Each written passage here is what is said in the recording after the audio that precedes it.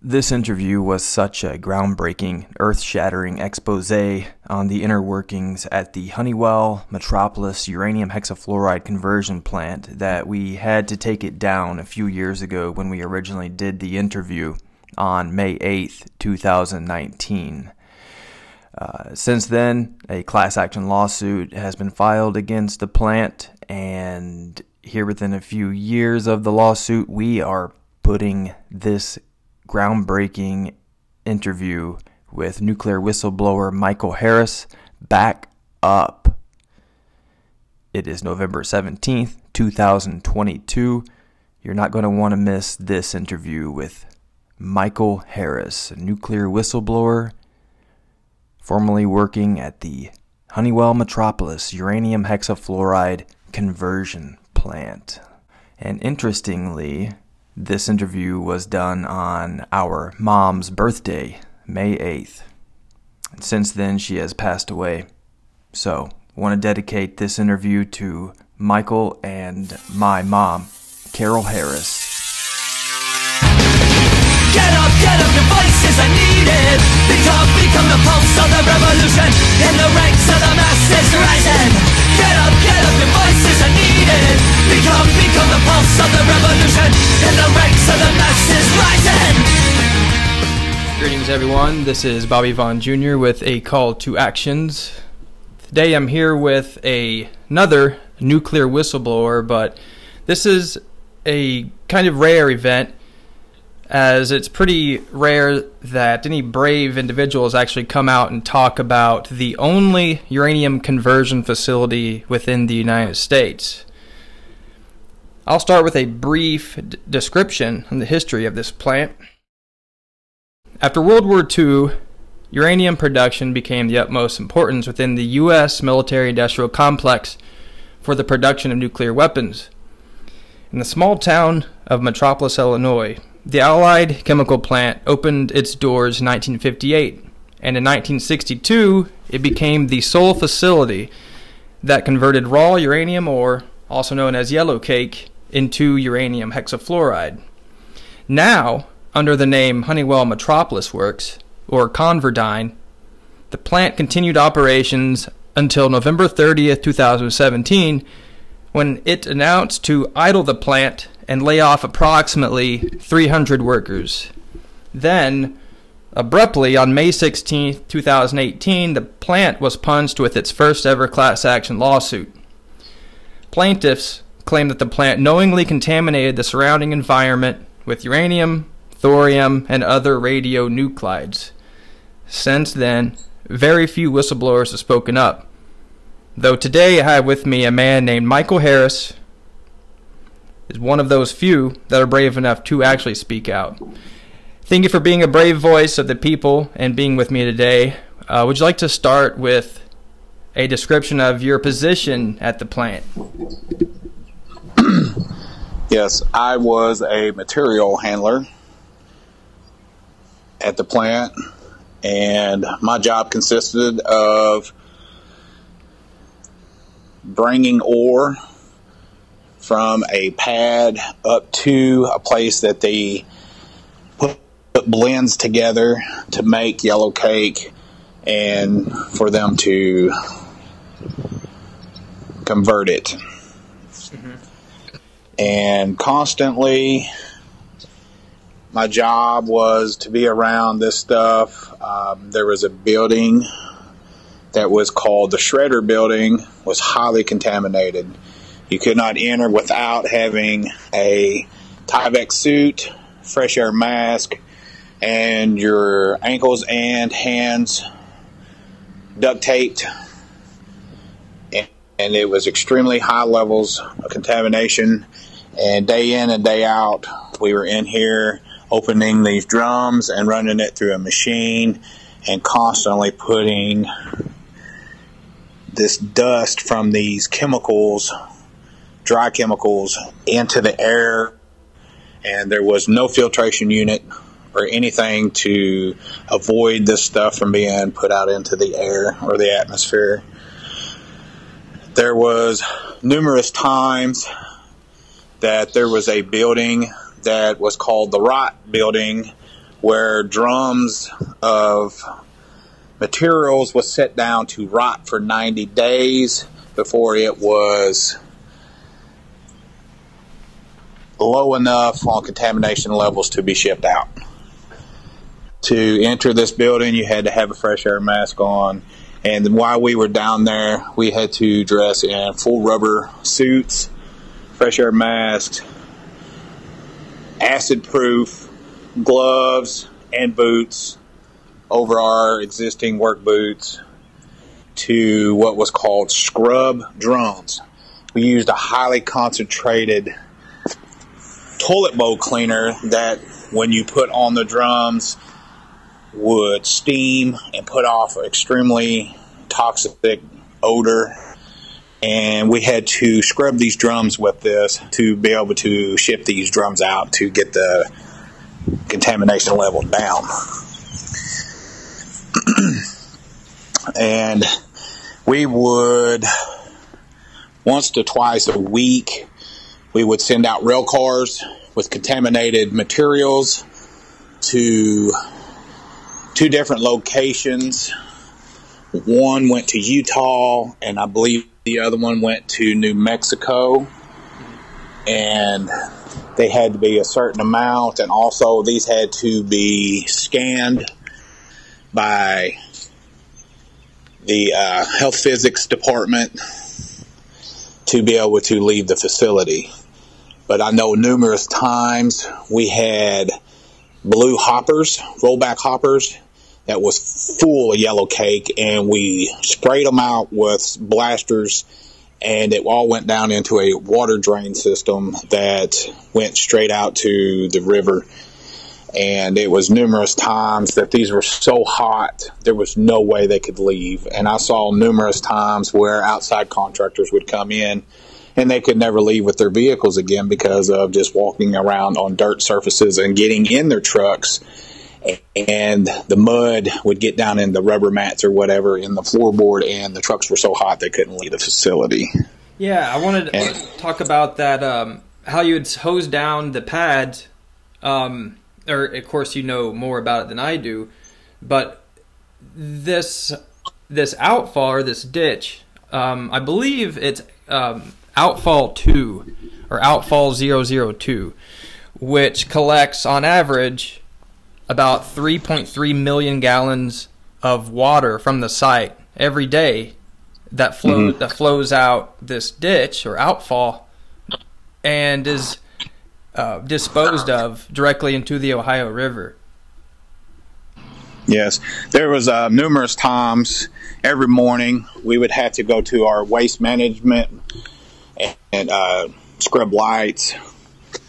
And I would see people down in this area taking samples in specimen cups and taking it back to the lab to test it. And then there was what you're talking about where we were spraying stuff off. There is a pad that has all the drums. They said there was one time there was 56 million drums on this pad. And there was these solid black drums that were lined up. There was thousands of them, and there would be times we would go down there and pull out whole rows and get halfway through to the middle, and there was highly toxic lime, yellowishy green, cottage cheese looking substance oozing out of these drums all over the pad, and we had to go in and clean this up. So upon cleaning this up, very hazardous, very dangerous. I've never in my life seen anything that looked like this. And it was eating holes in the drums. And to me, my first dealings with this, I said I didn't want to have anything to do with it. But they said, this is your job. This is what you do. So in order to feed my family and take care of my bills, I had to subject myself to hazardous conditions on cleaning this yellow cake up that was eating through drums. Yeah, there's no telling, like, really what that mixture contained. Like, definitely uranium, but it sounds like there were some other chemical compounds in there, too. I'd say definitely hydrofluoric acid. I know that's been a big problem at some other plants is HF. which just by itself is bad. Then you mix it with uranium, becomes pretty toxic. When they would leak out or ooze out this material, was it normal, or did you ever witness or have to like forcefully partake in spraying what was left over on the pads out to the outfall that would drain to the river? Yeah, most of the time, I mean, for some reason it seemed to rain a lot out there. So this pad where all this stuff was held, a lot of the times the drums are underwater, you know. I mean, at least an eighth away, like first ring on the drum was underwater. And I mean, this stuff, like I said, was oozing out. And we would have to take pressure washers down there, and we sprayed the pad off with that. And of course, it went right in the drain. Yeah. So, yeah, there was numerous times that this happened. And like I said, you know, I didn't think it was right. And I was like, where does this go? And they was like, oh, well, it goes back here to these ponds. We had rubber lined ponds that was full of ammonia and also some black tarish looking material. I don't know exactly what it was, but we had to suck these ponds out on one occasion, and the smell was so bad. I mean, if you breathe without a respirator on, you would instantly start vomiting. It was extremely very potent smelling, raw, rotten eggish. Yeah. There was a lot of sulfur smell. I mean, like I said, it was black. And if you ever got it on anything, I mean, it'd never come up. And then also, when I was talking about those drums that we had to clean to ship, there was a lot of times that, like I was saying, you know, it rained a lot. So these truck bays were backed up where the semi-trailers were, where we would take and load these drums after they were cleared by health physics. There was 2 foot of water or so in the bottom of these places, and they told us don't walk in there. And I was like, okay, I don't walk through any liquid. I don't know what it is. But it was bad enough that when they get up to the gate, they would call us material handlers up to the front, and we had to scrub the wheels with acid for the semis to be able to leave the plant. Wow. And were these trucks, were they just sitting in mud or dirt, or was it? No, these were concrete semi-truck pads where they would back up, they would unhook, and they would leave them there, and we would load them, and then they would come back and rehook, and then they would pull them out. Okay. But it was, like I was saying, there would be 2 foot of water in there when it rained a lot, and they said that water was extremely dangerous. Yeah. Don't be walking. It doesn't sound good at all. I know that water is definitely not supposed to mix with UF6, because when it does, it creates an acidic gas form of it, pretty much like a uranium contaminated hydrofluoric acid gas that when you breathe in, you know, as we know from the 2014 leak, I believe it was October 2014, where there was a uranium hexafluoride leak that you could easily see the plume hitting the atmosphere, and as soon as it hit the atmosphere, an automated sprinkler system came on and started dousing it with water. And there were reports of people miles away at the EEI plant getting sick just from breathing this stuff in miles away. I only witnessed one time that we had a hexafluoride leak, and there was a sprinkler system called a halo over the rail car. And as soon as that leak started, I mean, the whistles all went off, and we all had to go to our safe zones, and we had to stay in there for a minimum of 2 hours.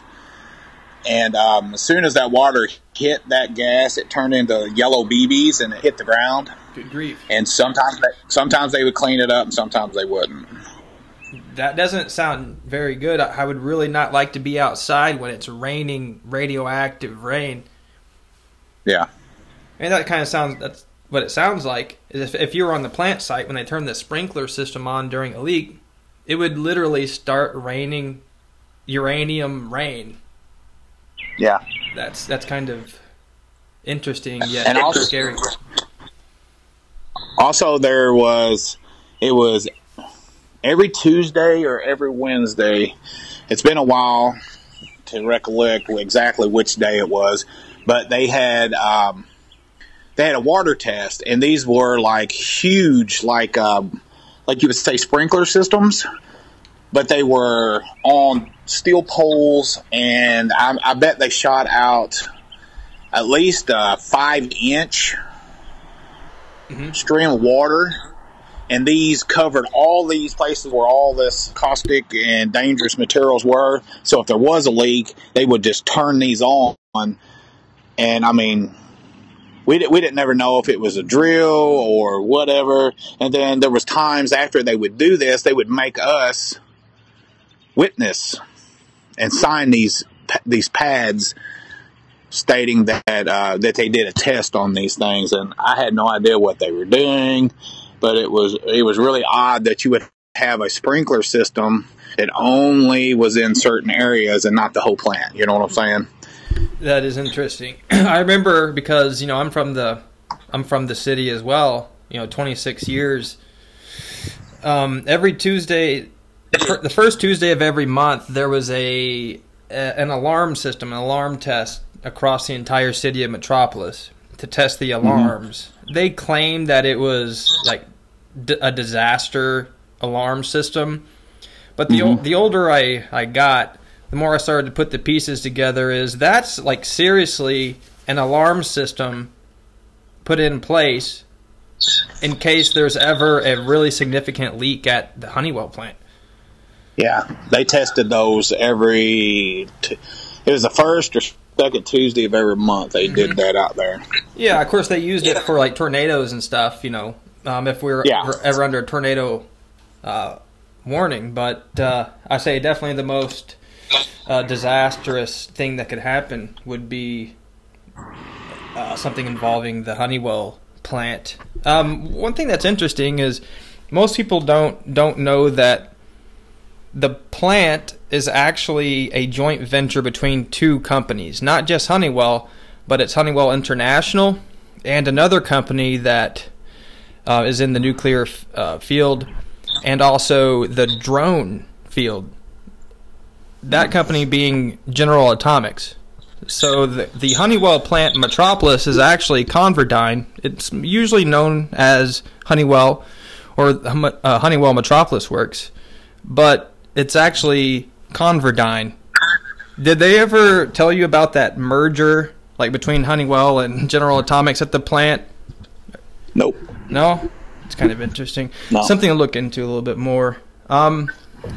One thing that I had discovered a couple days ago is I was looking at a draft environmental assessment for the proposed renewal of Honeywell Metropolis Works Source Material License SUB 526, which the Honeywell facility is overseen by the Nuclear Regulatory Commission.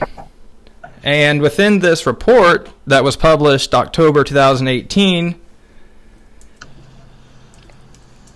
it reports that the Honeywell facility is sitting on top of an aquifer. An aquifer that is made up of Mississippian cavernous rock material that is highly fractured. That's concerning to me when you have the sole and the largest uranium conversion facility on Earth, the sole one in the United States, is sitting directly over an aquifer, is quite suspect, especially when it's highly fractured. Do you believe that there's any way that any contamination on site could have seeped into the ground or somehow made its way to this aquifer? Well, I mean, there was, when I was talking about those ponds, there were two rubber lined ones I was talking about, but there was also two more that was on the back side of the plant behind the shredder building that I was talking about. and the waste management plant, and that was right there by the ditch that we were talking about, where it goes straight out into the river. Yep. And these, I don't know what was in them, but it wasn't water, or it was some kind of liquid, but it was really weird colored. Mm-hmm. I mean, it was like a tealish, yellowy blue color. I don't know what it was, but it was right back there. And at one time they were lined, and then the last time I was out there, I didn't see any lining. But I know all of this waste was stuck out in a trash area on the ground. So it was sitting on bare gravel and mud, mm-hmm.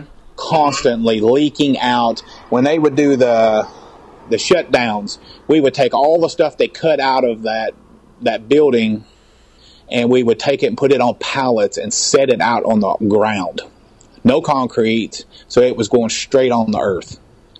Yeah. And every time. And it was full of green salt, it was full of yellow cake, mm-hmm. and when it rained, where do you think it went? It went straight in the ground. So there's no doubt in my mind it went straight down. Right. And I do believe, and there's not a doubt, that when contaminating the Ohio River directly through the outfall, the drainage ditch, outfall 2, that you're also contaminating the aquifer, because people know that rivers feed aquifers and vice versa. Yeah.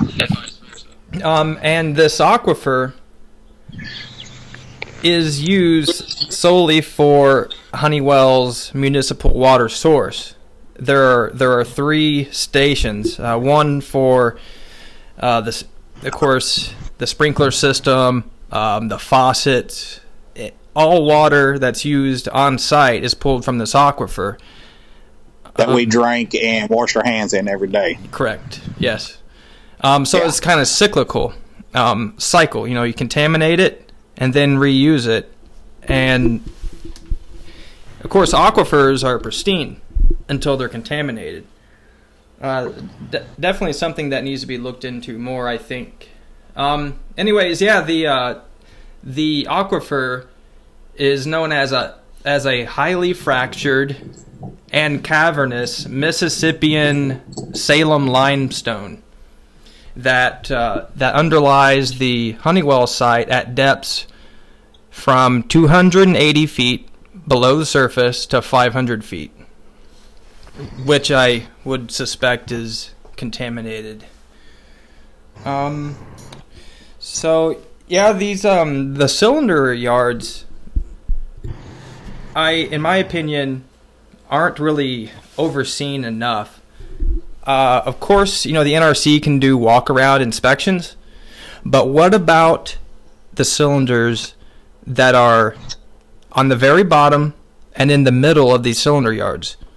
I would, again... The ones that were all rusted through and was just laying flat on the concrete. Yeah. And the ones... Rain washing all in and out of them and stuff, and, of course, going straight down the drains. So those had pure uranium in them at one time. So, because that's what they do. They put them in those gray cylinders when they pressurize it and turn it into a gas and send it out. So, yeah, there was a yard in the back by the waste management thing that we couldn't go in at all. We did not have clearance whatsoever to go in there. Really? They would never let us in. Yeah. Do you have any idea what was going on in there? No, but they were the big gray cylinders that kind of looked like long, stretched out footballs. They were like fat in the middle and they tapered on both ends. Yeah. Which, everybody's seen them on flatbed trucks coming in and out of there. Mm-hmm. You see them all over. But they set on it looked like railroad ties that had been, carved out for them to set on. But we was not allowed in that area whatsoever. I had complete access to the whole plant except for that yard. Mm-hmm. Did you ever witness any spills? I witnessed... Or cylinder drops? It wasn't a matter if, it was just when it was going to happen. Mm-hmm.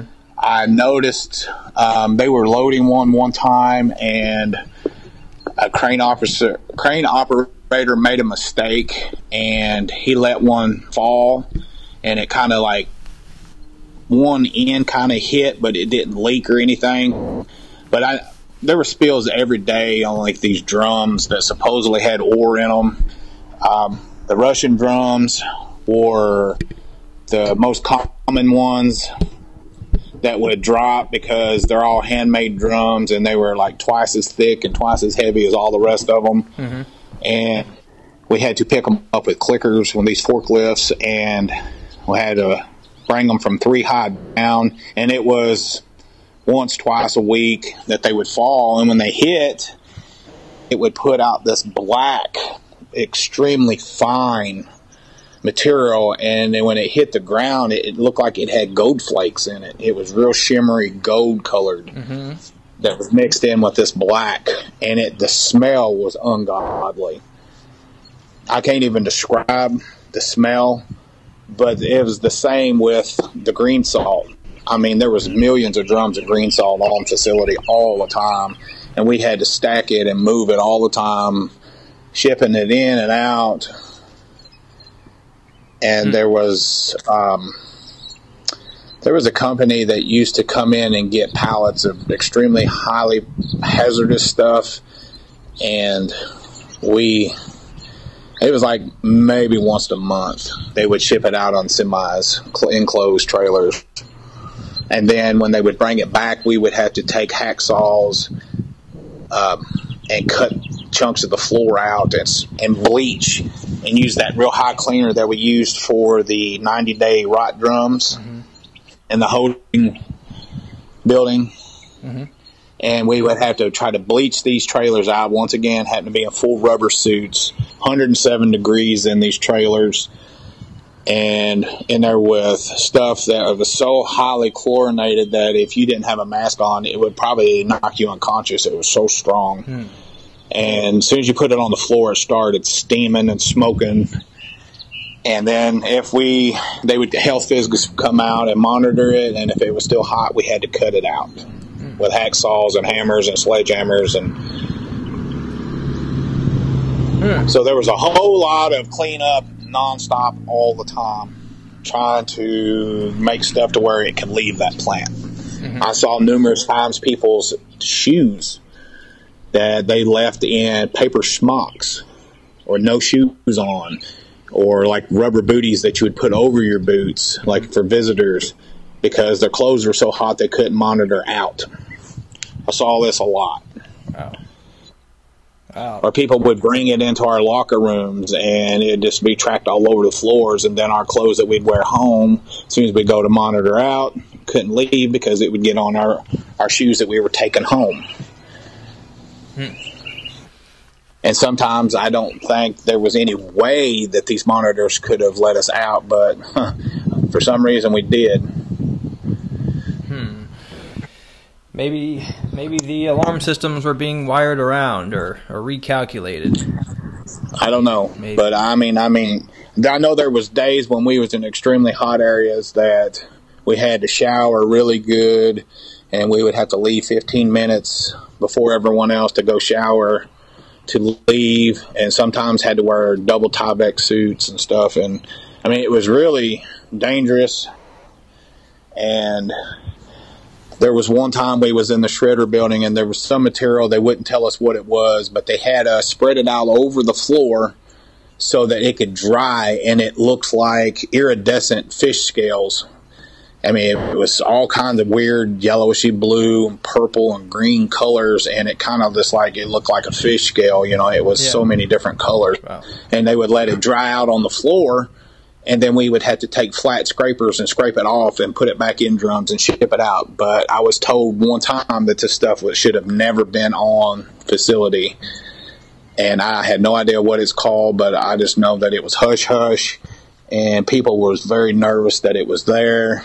But once again, they subjected us to this, and it was either do it or you're fired. So that's kind of strange, because the plant really is only supposed to be receiving uranium oxides like U308 or uranium oxide to be converted. But is there another part of the plant that people don't know about? Like it can receive shipments and hold those shipments to be shipped elsewhere. Have you heard about that?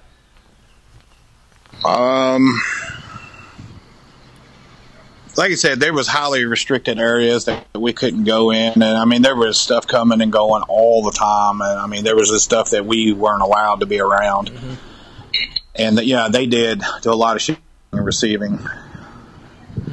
So I don't know exactly what it was, or I can tell you what I saw and what I was exposed to daily. A lot of Russian material. I know Honeywell Converdyne's been in contracts or deals with Russia for a long time. It's kind of a hot topic these days, so I think it's important to bring that up. In China.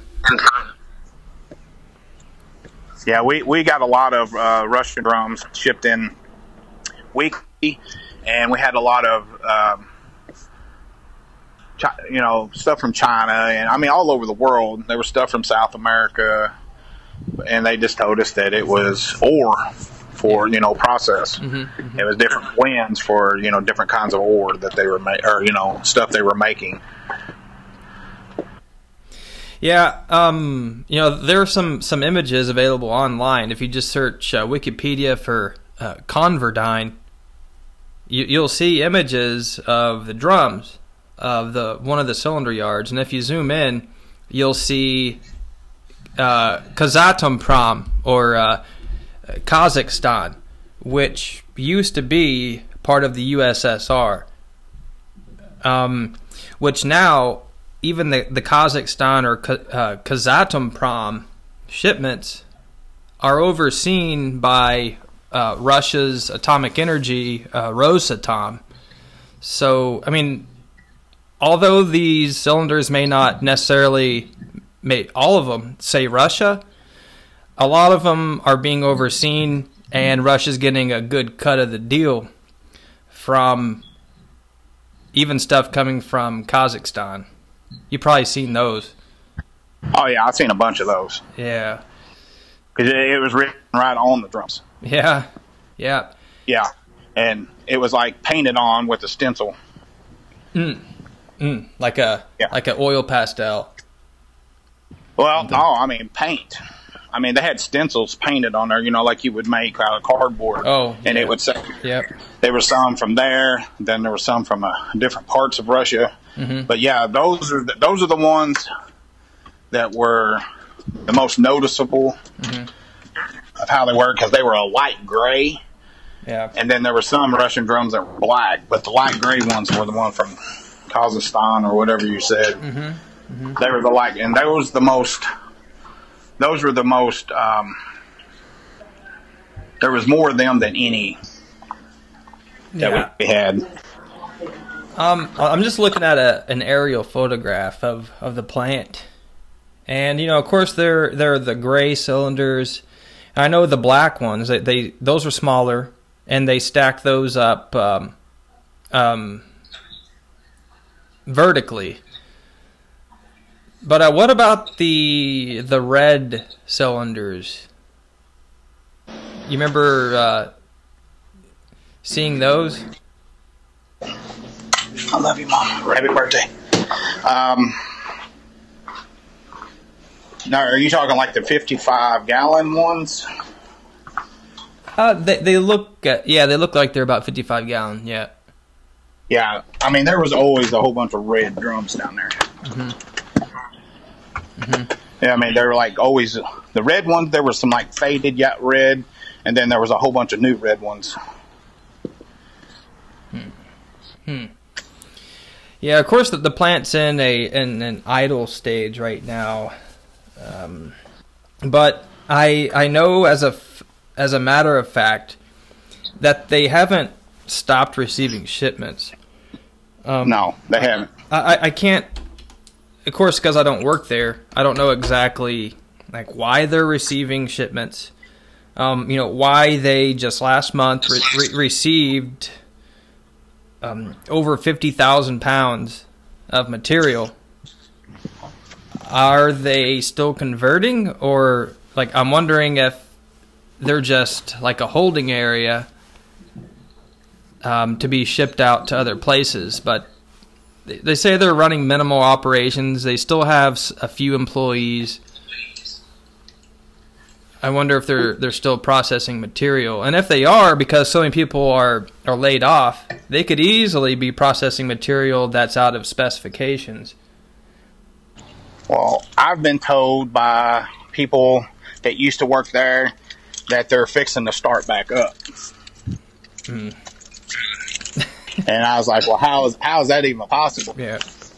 I don't see that going through very well, especially with this lawsuit. Well, I was told by people that used to work there that was security, and they said that they called them back to go to work because they said they was going to start.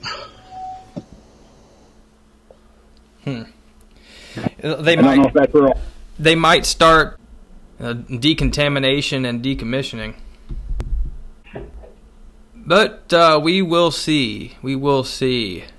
Yeah. So, thank you for your contributions. Again, here with the brave Michael Harris, one of the very few whistleblowers in Metropolis that are willing to come out and tell the truth about what's happened at the United States only uranium conversion facility and the planet's largest uranium conversion facility. A lot of good clues here, a lot of key points. And again, I thank you, Michael. Thank you. Yeah, we'll be talking very soon. Okay. All right. Again, this is Bobby Vaughn Jr. with the Call to Actions. Michael Harris. Take care. Truth, unity, and triumph.